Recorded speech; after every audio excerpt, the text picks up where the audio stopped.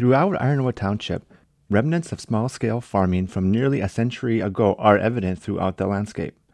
Fallow fields and wind-worn barns stand out in stark contrast to the surrounding second-growth forest.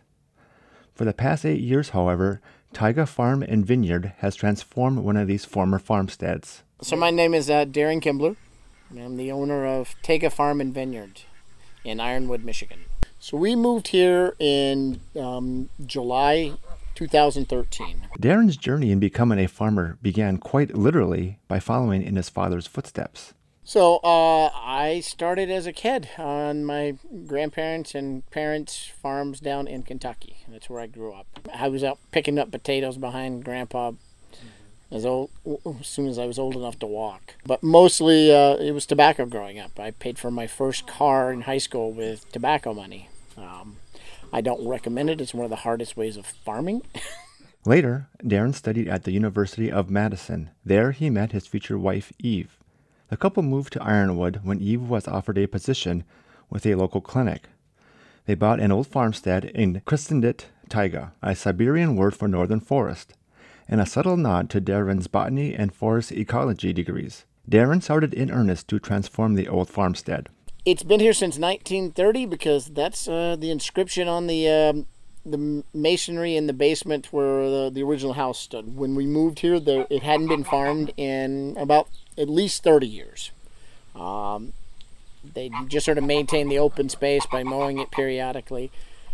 So we had to put a lot of infrastructure and capital into the farm to make it a working farm again. Whereas earlier farmers mostly raised dairy cows and grew potatoes, Darren's plan was altogether different. First, he would raise the cold-loving Icelandic sheep raised for fleece, meat, and breeding stock. Second, Darren would grow wine-producing grapes, starting on a small scale with vineyard expansion and commercial wine production as a potential long-term goal. I call it my test vineyard to see if I can grow wine grapes up here. And so far we've been pretty successful, but it takes a number of years to get started. So we do have 5 varieties of wine grapes. We have 3 red varieties and 2 white varieties. We process them here. We have a crusher, destemmer here, and then we have our press, and then we have our fermentation tanks. So you actually had some wine?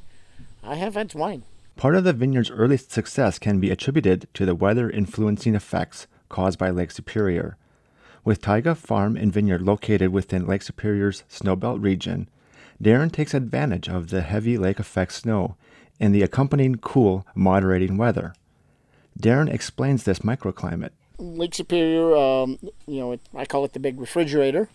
So it moderates the climate. So we are warmer in the winter here, and then we're a little bit cooler in the summer than you are further south. So it kind of moderates the temperature, and you get the lake effect snow and the deep snows, which help protect a lot of our plants throughout the winter. A century earlier, many farmers struggled with the challenges posed by this microclimate and turned to hunting and fishing to make ends meet. Fortunately for Darren, teaching the next generation how to successfully farm in a cold, snowy climate is his other job. My day job is actually the agriculture educator for UW Extension in Iron County. My goal is to get enough produce producers up here to put me out of business. I have no problem with competition. I can continue moving my vineyard right through the area where the produce is grown. This involves teaching the next generation farming techniques, emerging technologies, and best management practices. In doing so, Darren is teaching prospective farmers not only how to successfully farm within the Lake Superior watershed, but also how to be good stewards. While farming in the upper Midwest a century ago was met with hardship and misery, it is now met with a bright and positive future. A future where farmers may continue to provide the community with fresh vegetables and meat, and possibly paired with a bottle of wine from Taiga Farm and Vineyard. With XPR News, I'm Larry Lepachin.